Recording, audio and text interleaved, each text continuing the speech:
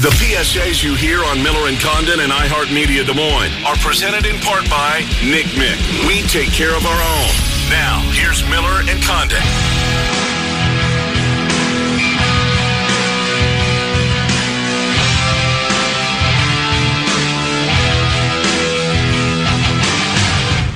Hi, Miller and Condon, hour number 2. Welcome to the program. Trent and I take you until noon. 5-10 minutes away from Dave Sinekin. We'll take our look at the second of our local teams. We did the Chiefs yesterday, the Packers in the spotlight today as we take a look at the 4 NFL teams. Bears tomorrow with our buddy Jeff Hughes, maybe? That sounds like a good idea to me. And your continued prediction that Mitchell Trubisky is going to be the starting quarterback, Ted Ginn Jr., this morning on NFL Network, Good Morning Football. He said that he anticipates it'll be Trubisky that'll be the starter. I think you had this one. I think he's going to win the job too, Trent. I mean, look, he stunk last year. Let's be perfectly honest. I think it's too early to give up on him. Anyway, so we'll get to Dave Sinekin. But I want to start with Iowa State and Steve Prohm's squad.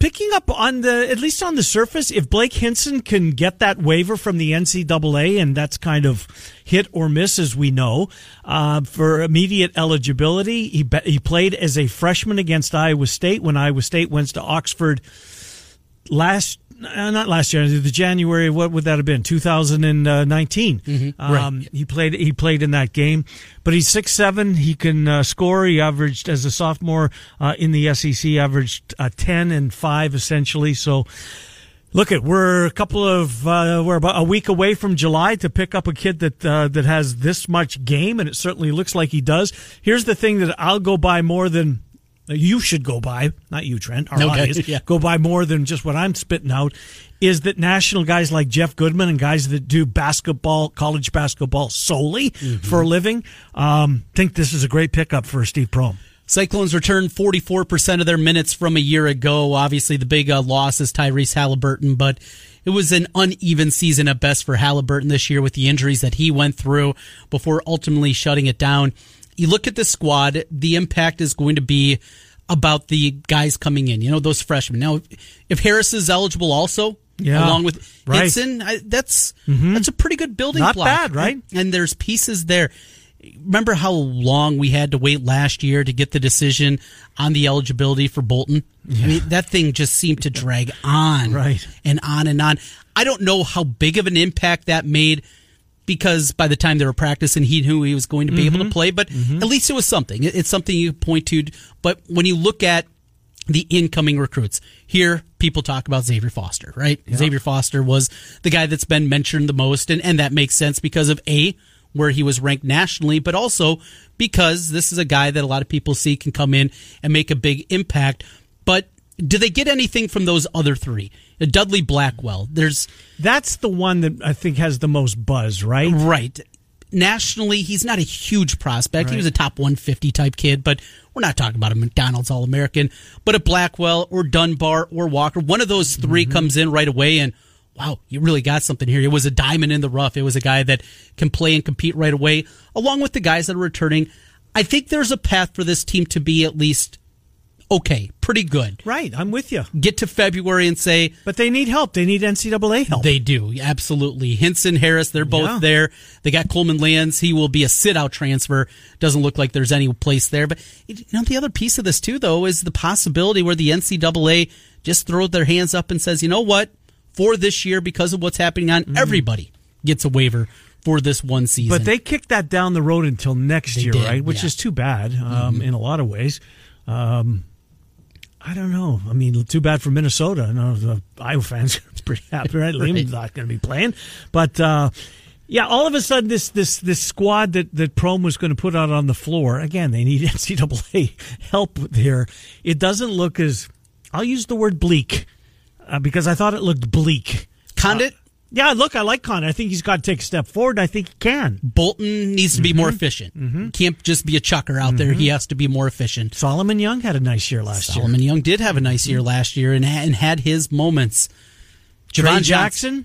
Yes. And then Javon Johnson, the transfer that sat out last year from Troy, there continues to be speculation here. I don't know anything about him. I don't know much about him. Big score, and that's what they need. They need some shooting from the outside, and they need that. So I think there's a path. There's a path where Can they get to 8-10, 9-9 in the Big 12? Middle of the pack of the Big 12?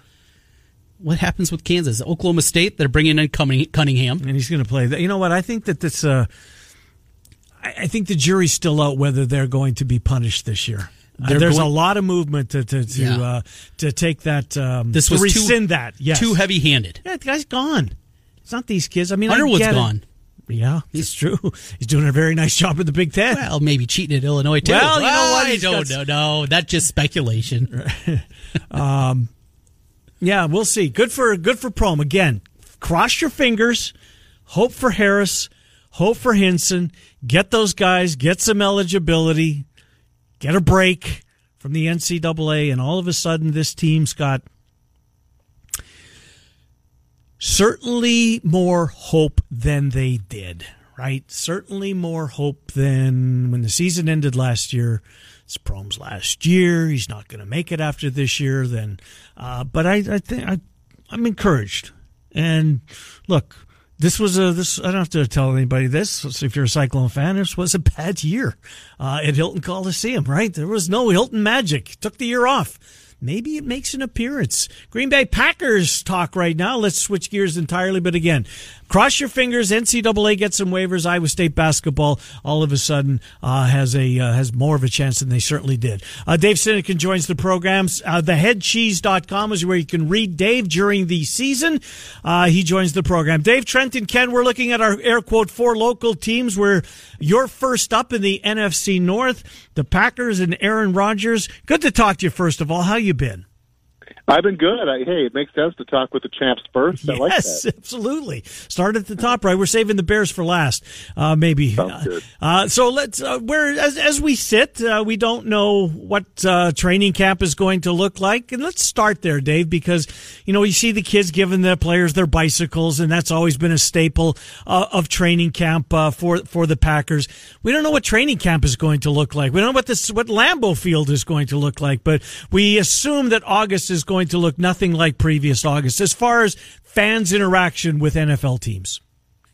Yeah, I have to think Green Bay gets hit a lot harder than every other team because obviously it's a very small town. That economy is run by the Green Bay Packers, and if there's not a typical August training camp, that's an August where tens of thousands of people come to see the team. Remember, you can't get Packer tickets very easily unless you're willing to spend a lot of money on the secondary market. So for a lot of families and a lot of fans, their only chance to get up close to Packers is training camp. So it's tough, both for fans and certainly for the city, which has, in recent years spent tens of millions of dollars to turn that Titletown district adjacent to the stadium into a real destination.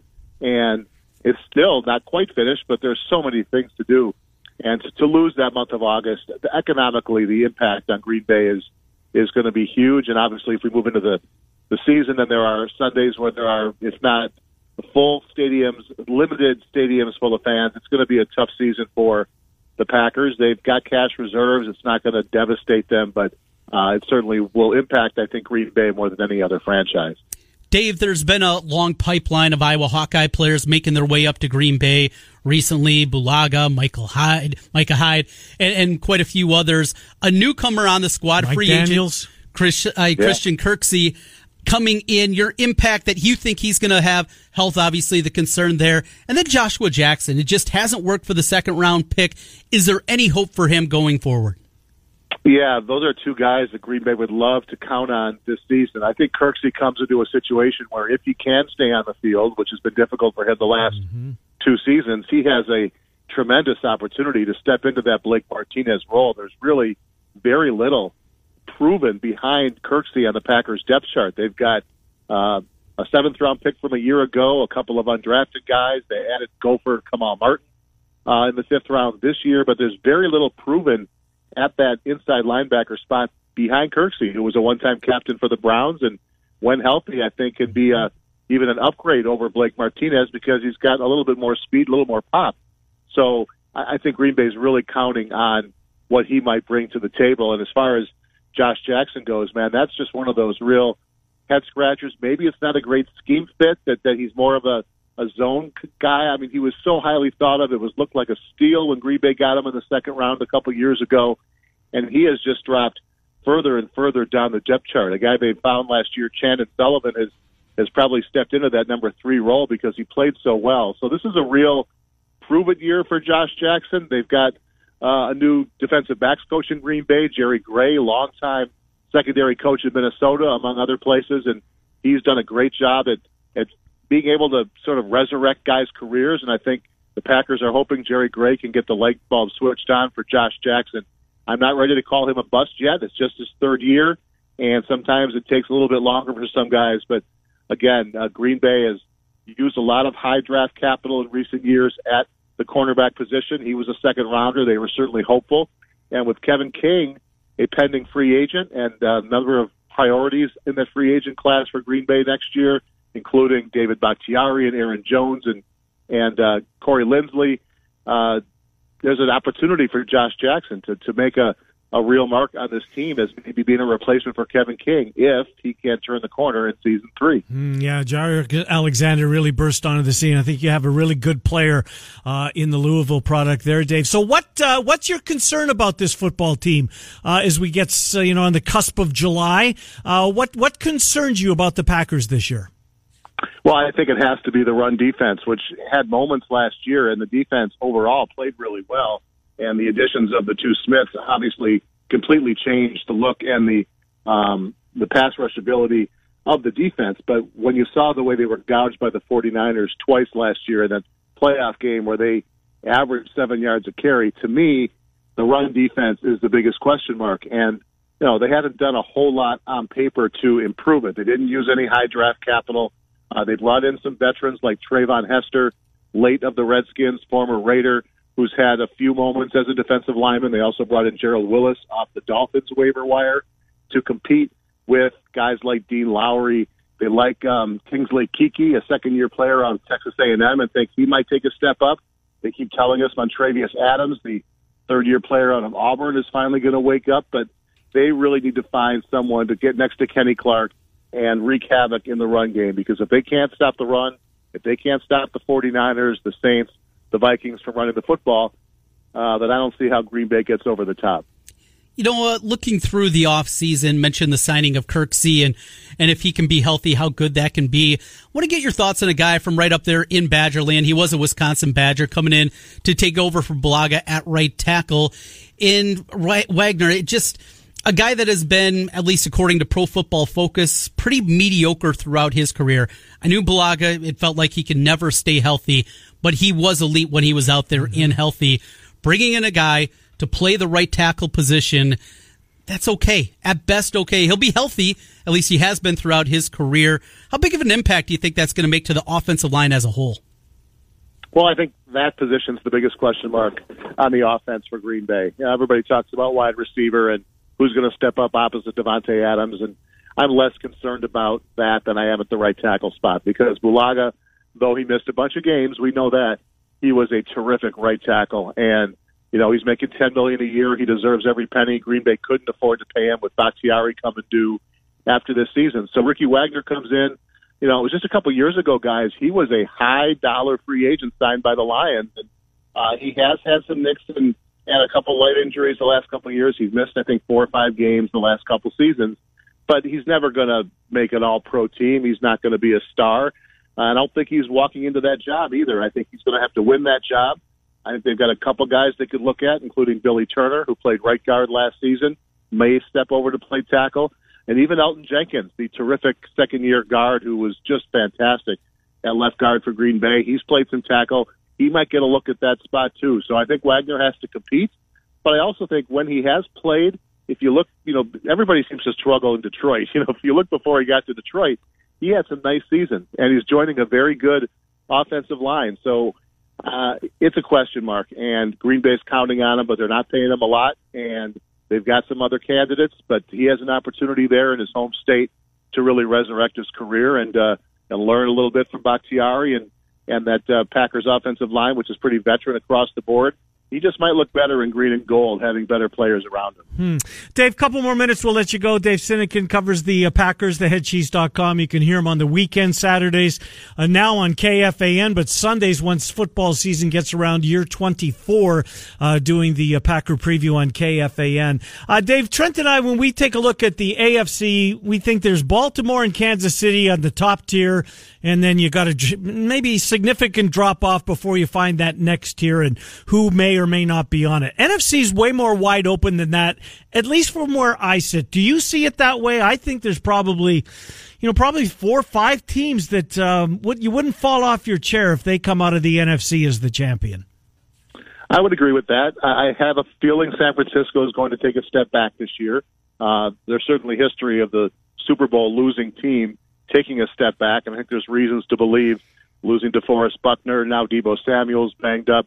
I'm not sold on their quarterback, and their secondary to me is average at best. So I don't think San Francisco is a lot to be a contending team. I think they're very good, but I think there are 4 or 5 teams. I think everyone always points to the Saints and figures as long as Drew Brees can trot out there, they're going to have a chance. But no, I think there's a number of teams that could make a case for being contenders. I do think it's more wide open. I might, throw the Titans and Colts into the mix in the AFC. I thought Tennessee was pretty impressive last year. I don't think it's the Chiefs and Ravens and everybody else, but I understand why you guys got those 2 teams slightly ahead. I don't think there's a cliff that drops off to the next tier.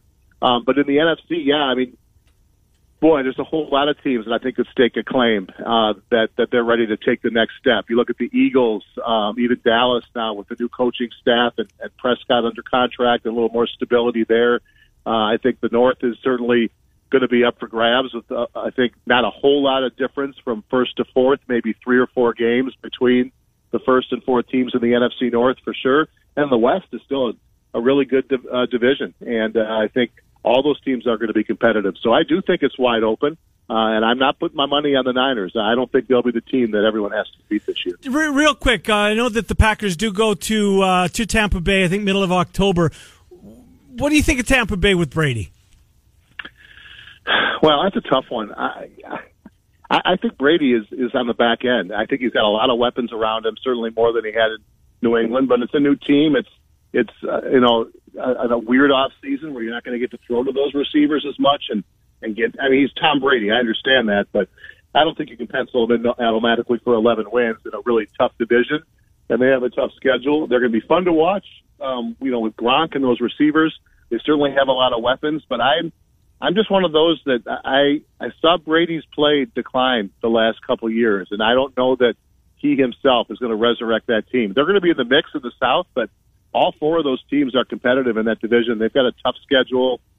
They do get, I think, the Vikings and Packers at home out of the NFC North, which is helpful. They're in the mix for the playoffs, but am I stamping them as an NFC contender? I don't know. A regular off season where those guys are throwing to each other a lot, get used to the offense, yes. But in this weird truncated off season, I don't know how easy it is for Brady just to step in and feel real comfortable in that offense. Ultimately, Dave, as you look at the 2020 season, it comes down to the man at the quarterback position. There's always drama, it feels, with Aaron Rodgers, be it manufactured by the media or whatever. Last year at this time, we were talking about him and LaFleur and how they were getting along and how ugly this could be. And they go out and they win a bunch of games. When you look at Aaron Rodgers, where are we today? A guy that is aging, a guy that has to maybe change a little bit the way that he plays. When you look at him, are we all good, or is it going to be more drama throughout the season?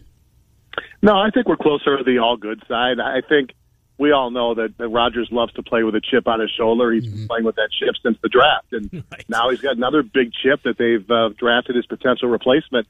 And I think he would like nothing more than to say, this kid's going to have to wait a while because I got some game left in me. So I think you're going to see a real motivated Aaron Rodgers who, in his second year with a new offense is bound to feel a whole lot more comfortable than he did last year with a whole new bunch of terminology, new system, a new way to play. And I just think you're going to see a motivated Aaron Rodgers, who's not the guy he was in 2010. He's 37, 38, but I still think we saw that he can make the plays. I think the main thing is he has to trust this offense, not hang on to the football, put the ball in the hands of his playmakers. And, there may not be as many playmakers as we saw when Green Bay won a Super Bowl, but there are a lot of young receivers itching to step up and say, you guys think they blew it by not drafting a receiver? Well, look at Alan Lazard, look at Devin Funchess, look at Marquez Valdez-Scanlon, look at Equanimeous St. Brown, look at Reggie Begelton out of the Canadian Football League. If 2 of those 5 guys can step up, along with Devontae Adams, and then Jay Sternberger in his second year at tight end with a big opportunity, if he starts to make plays, Rodgers is going to be motivated and I think really enjoy the cast of characters around him and want to prove to everybody that Green Bay is not the team ready to take a big step back, that 13-3 season may not be repeated, but 10 or 11 wins might be good enough to get them where they want come playoff time, and then anything's possible with number 12 in January. That's for sure. And as you mentioned, 13-3 last year, and they win the North, one of 3 teams in the NFC to win 13 football games. Dave, listen, we appreciate it. Enjoy the 4th and the long weekend. We'll talk to you as training camp gets closer. Appreciate it, Dave Sinekin. Look forward to it, guys. Take care. Thank you. Take care. Dave Sinekin, theheadcheese.com. Saturday mornings, KFAN, and Sunday mornings during the season, Packer preview on the home of the Vikings. The home of the Vikings. KFAN. Zubin Mehenti joins us next. Miller and Condon take you until noon. It's Des Moines Sports Station, 1460 KXNO 106. Weekend building. Ken Miller, Trent Condon, Miller and Condon on 1460 KXNO. And now on 106.3 FM.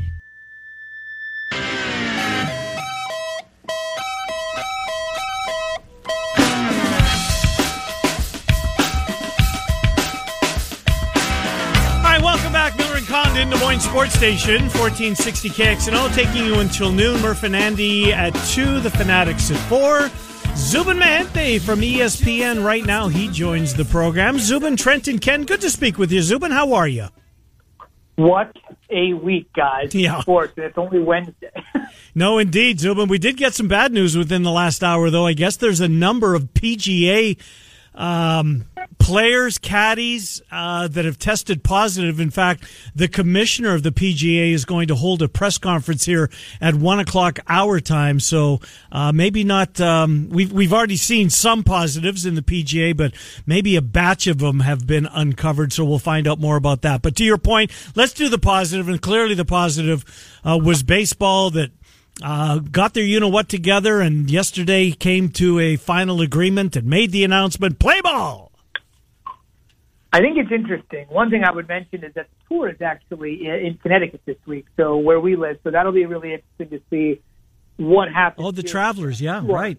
Yeah, that's here. So obviously with Koepka pulling out, we'll see what happens with Commissioner Monahan. So we're keeping an eye on it here for sure. But to your point, Ken, with baseball, despite everything that's happened between the players and the owners, and despite everything that's happening with all the other sports, in some strange, morbid twist, it is ironic that the first major sport back is going to be baseball. It's a little strange, right? After everything happened, if they go July 24th, that should probably beat the NBA, who is committed to July 31. The NHL, we'll see exactly what happens as they tear down the cities, and obviously the other sports that are holding off. So for everything that has happened in this sport, the idea that baseball will actually return before some of these other sports is a little strange. I think last week, and sometimes I think people roll their eyes at this particular suggestion, but I think last week when the theory of the owners and the players don't care about the fans, I think deep down there are people on both sides that probably don't care about the fans. But when this storyline of nobody cares about the fans for a sport that brings in so much revenue from the fans at the gate started to gain some steam, I think Manfred was backed into a corner. In my personal opinion, I think the players won by TKO. They retained the right to have the grievance, which could really preserve some long-term damage and bitterness between the two sides.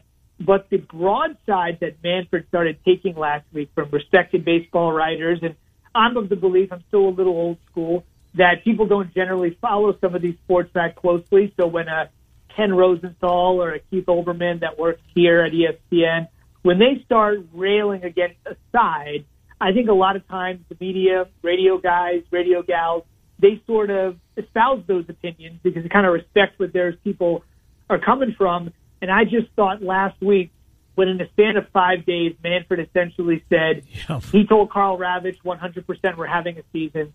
And then 5 days later, he told Mike Greenberg, I'm not sure if we're going to have a season. When people saw that and said, that's one of the two lead negotiators, he and Tony Clark are meeting at Tony's house in Phoenix, and one of the guys said in a 5-day span, we're going to go from, I don't know if we're going to have baseball, to absolutely, there should be baseball. When people saw that, I really started to think that people thought less of Manfred, and then this whole, they don't care about the fans, they don't care about anything, started to permeate. And I think the players won. I think we mentioned a couple weeks ago, the thing I was most impressed by was the solidarity. It stood. We'll see what happens.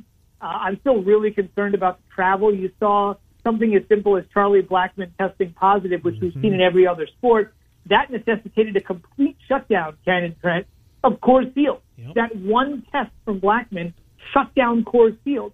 And with everybody essentially playing in their home ballparks and traveling, I just wonder what the protocols are going to be going forward if one guy testing positive before we get to spring training necessitated the shutdown of a ballpark. Well, we're going to get baseball in some form or fashion, 60-game regular season. Zubin, no expanded playoffs, and Ken and I talked about this earlier. That's the part for me with this compressed schedule. I was hoping that they'd be able to come to an agreement, something a little bit goofy. There's some goofy parameters there that we will have throughout this season, but that part of it, seeing 14, 16 teams, whatever it turned out to be in the playoffs, I'm disappointed we're not going to get that. It shows you, Trent, though, the solidarity of the players, because I'm sure you know, and for your listeners that may not be aware, the players essentially turned down a $25 million postseason pool. That was on the table, and they turned it down because obviously to that extent there was going to have to be expanded playoffs. So to me, another sign of solidarity from the players. Yeah, there was talk about the $170 million cash advance, and yes, there was talk about how much top-level players would miss.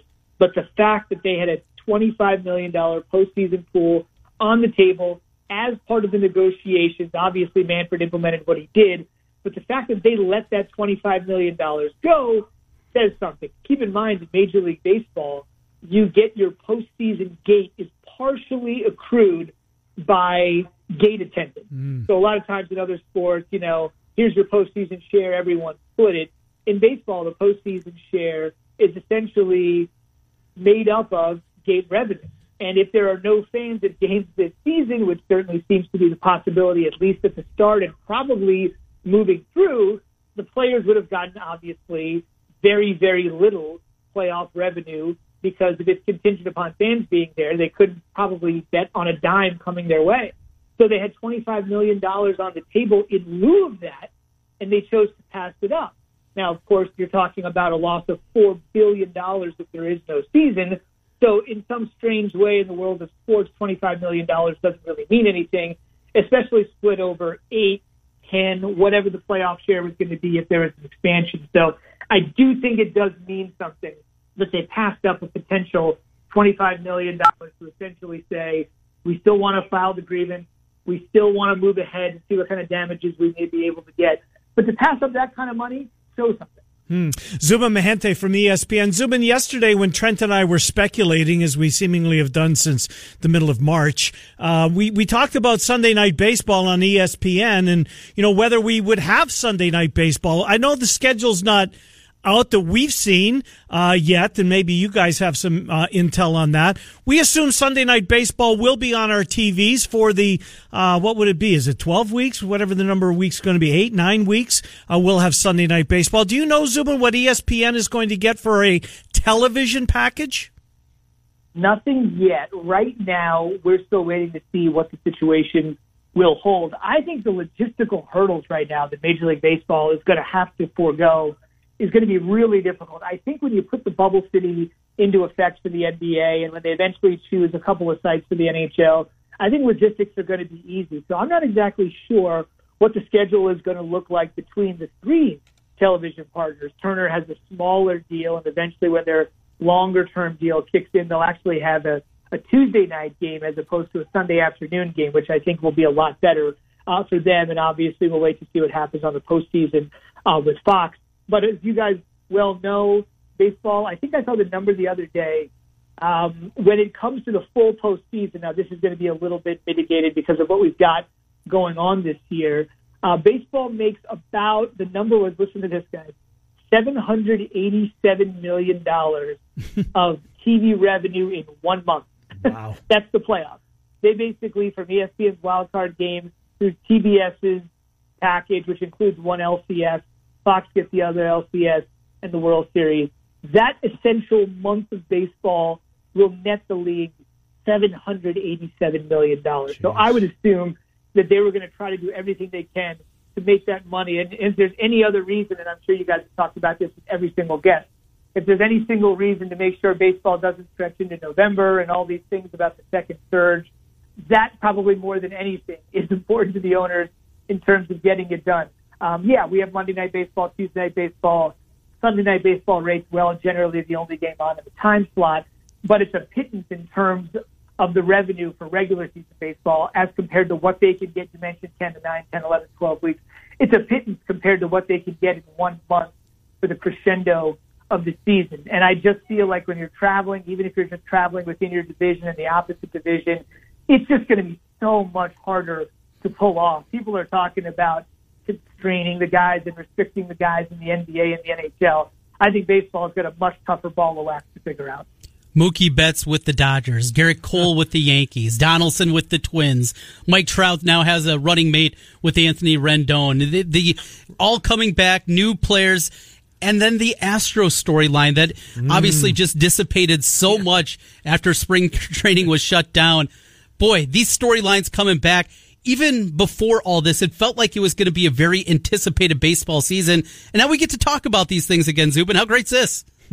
It is great. I think there will be a priority situation, at least in the regular season, that I think baseball is going to find itself. And like I said, that first week, they'll have to themselves July 24th to July 31st. But I think when you through the NBA playoffs, emphasis playoffs, Stanley Cup playoffs, emphasis playoffs, the Masters, the PGA, the Ryder Cup, the NFL, which obviously is saying full steam ahead, college football, which I'm really wishy-washy about right now, especially after the last week. But if that goes off in some form or fashion, because I'm sure you guys have discussed, it's almost like it can't because of the financial implications. They're almost going to be forced to move ahead in some way to preserve economic stability of their athletic program. I think baseball will have the spotlight for about a week, and there'll be talk about the Astros, and there'll be discussions about Mookie Betts turning down $300 million for the Red Sox to gamble on himself with the Dodgers. And then when he hits free agency next year, who knows how much is going to be available for him. I don't think it's out of the bounds for owners to say next year, look, we don't have any money. We didn't have the 2020 we wanted.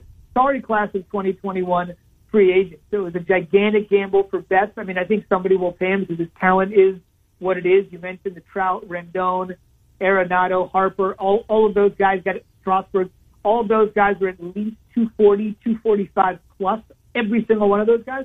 So I think the money is definitely out there. But I agree with you, Trent. I think those storylines will continue. We'll wait to see what happens, especially with the DH. I think that's going to add a little bit of a unique wrinkle. But I think it's going to start off with a bang, especially I think the media is going to be at full force when they're out of spring training next week. But the alternative is crazy, guys. If there had been no season, and you guys are way bigger baseball fans than I am, and I assume bigger baseball fans than most of your audience, that would have been 17 months if they'd wiped the season. 17 months without baseball. I'm not sure they could have recovered. Zubin Mehenti from ESPN is our guest. Zubin, you mentioned college football, and yes, I agree, skeptical, and the importance of it is not lost on anybody. The athletes, I hope they realize this. They have never had more power than they've ever had here in the next couple of months as they get this season off. I don't know the one voice that would exert that power. I'm not sure that there is that, but boy, oh boy, they are in a spot that they've never been in. But Zubin, what is kind of the talk at ESPN? College football means a ton to ESPN. We've heard maybe just conference games only that the regular season is the non-conference season might not take place. What are some of the remedies, theories that are being talked about to try and get this college football season in? What are you hearing at the Four Letter Network? One of the biggest concerns that we're hearing, and I've heard from many other people, and we've tried to canvass the range of programs. So I would imagine the bulk of your discussion has been about Iowa and Iowa State, obviously. But there are the Drake and UNI factors. And I know Drake is a non-scholarship program. When I was there, at least, but you look at it from the range, from all those 4 programs. I'll give you an example.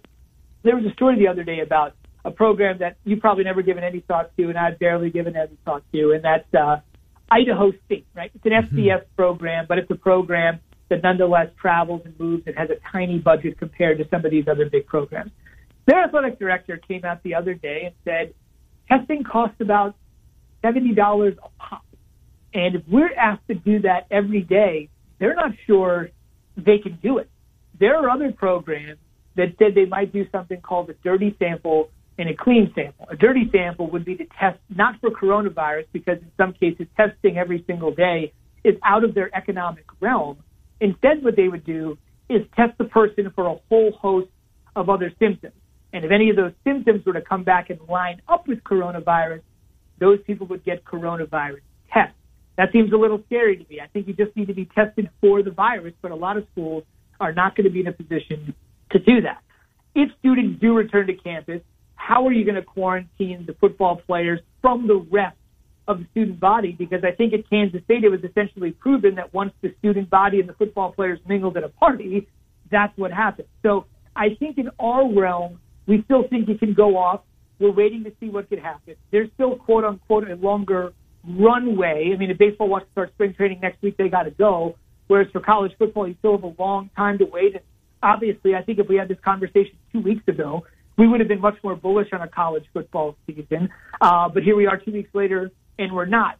So I feel uncomfortable speculating, as I'm sure most do, of what the country is going to look like 2 weeks from now. I think 2 weeks ago, if you would have asked California, Arizona, and Texas how they feel, they would have been cautiously optimistic. And obviously now the numbers are trending in the wrong direction. So I still think there is hope for a season. You do hear no doomsday scenarios from Greg Sankey and Bob Bowlesby and Larry Scott, the guys that have made the rounds, the commissioners of 3 of the Power 5 conferences. So I haven't seen as much yet. There are umpteen backup plans that are there. From a television perspective, obviously, I think I would assume we would follow the lead of a lot of other places that are doing things remotely, like I think you're going to see in a lot of other sports. But I just think not the availability of the testing, but for many, many programs, the inability to pay for the testing, which is the only way to keep the guys safe, is a story that needs to be talked about more. Nobody cares about the FCS and some of these other programs, but the reality is they are a part of all of this, and if they're not going to be able to afford it, in some ways, I would imagine that problem would trickle up to many programs, and we'll have to see what they're willing to do about it. Zubin Mehenti from ESPN. Zubin, thank you. We're out of time. We appreciate it. Baseball is back, and we'll talk to you next week. Thank you, Zubin. Take care, guys. Thank you. Yeah, good to talk to you. Zubin Mehenti from ESPN. Trent, we'll get our final break in here, come back and wrap things up. Miller and Condon on Des Moines Sports Station 1460 KXNO 106. Bourbon Whiskey.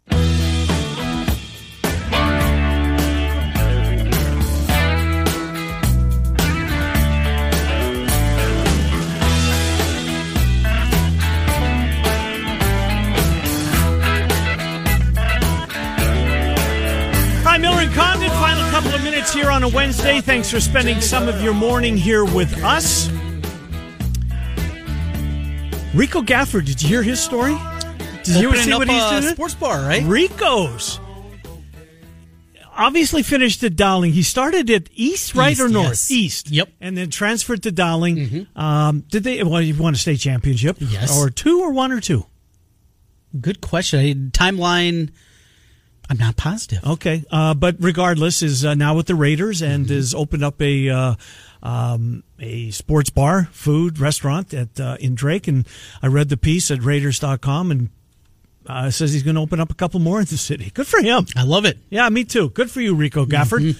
And hope you make it with the Raiders. Hope you stick with the Raiders. And remember talking to him after a Dowling game on the field afterwards, and just a really, really nice young man. Personable is what I took from the article I read. Right? That was something. My first takeaway here. Charismatic, right? Yeah. Got a little bit of that flair to him. Good for him. Yeah, what a career! And that's when you kind of say, boy, how do you get outside of the state borders? Went to Iowa Western, I believe, for JUCO. Ended up Wyoming. Hawks and Cyclones maybe kicking themselves a little bit about that one. Yeah, speed to burn, right? Mm-hmm. So good for him. That was a good piece. Boy, Keith Murphy retweeted it. Mm-hmm. How big of an influencer is he? Isn't that, you can make money doing that, right? Being an influencer, Right. yeah. He needs to get on Instagram. That's what I'm saying. Take some pictures, maybe, He tweets it out, and I'll guarantee you hundreds of people found everybody that found that piece did it because of that, is my assumption anyways. I was one of them. As was I, and glad that I read it, and grateful that he tweeted that story out. Good for you, Rico Gafford. Murph and Andy, speaking of them, they'll be coming your way today at 2. Fanatics, I just saw a tweet from Chris. He's going to do the show from home today. Oh, he is? Okay, good. So, speedy recovery, Chris Williams, and everybody. Matt Peralt's got it. I saw that. Yeah, it started with his wife, and then his daughter was found to be positive, and then Peralta. And your test is when? I'm coming up today at 3 o'clock, making my way over to Dallas County for that, as I'll be in Waukee for high school baseball. So stop there, get the test. I feel fine. I have no symptoms, but because of our proximity with Chris, though I haven't talked with him. But I use the microphone. You he do, does. yeah. Right. It's even deeper for you. Well, you know what, though? I'm so grateful that Heather's in here first, because she cleans. Yes, she does. She's got the swat. What do you call those things? The little cotton balls. Yep. Disinfecting everything. Absolutely. Thank you, Heather Burnside. For certain. So, yeah, I get mine tomorrow. I'm anxious to see how your take on what it entails when we reconvene tomorrow. All right. We're out of time. Murph and Andy 2, Fanatics at 4, Morning Rush tomorrow at 6, high school baseball tonight, 1460 K.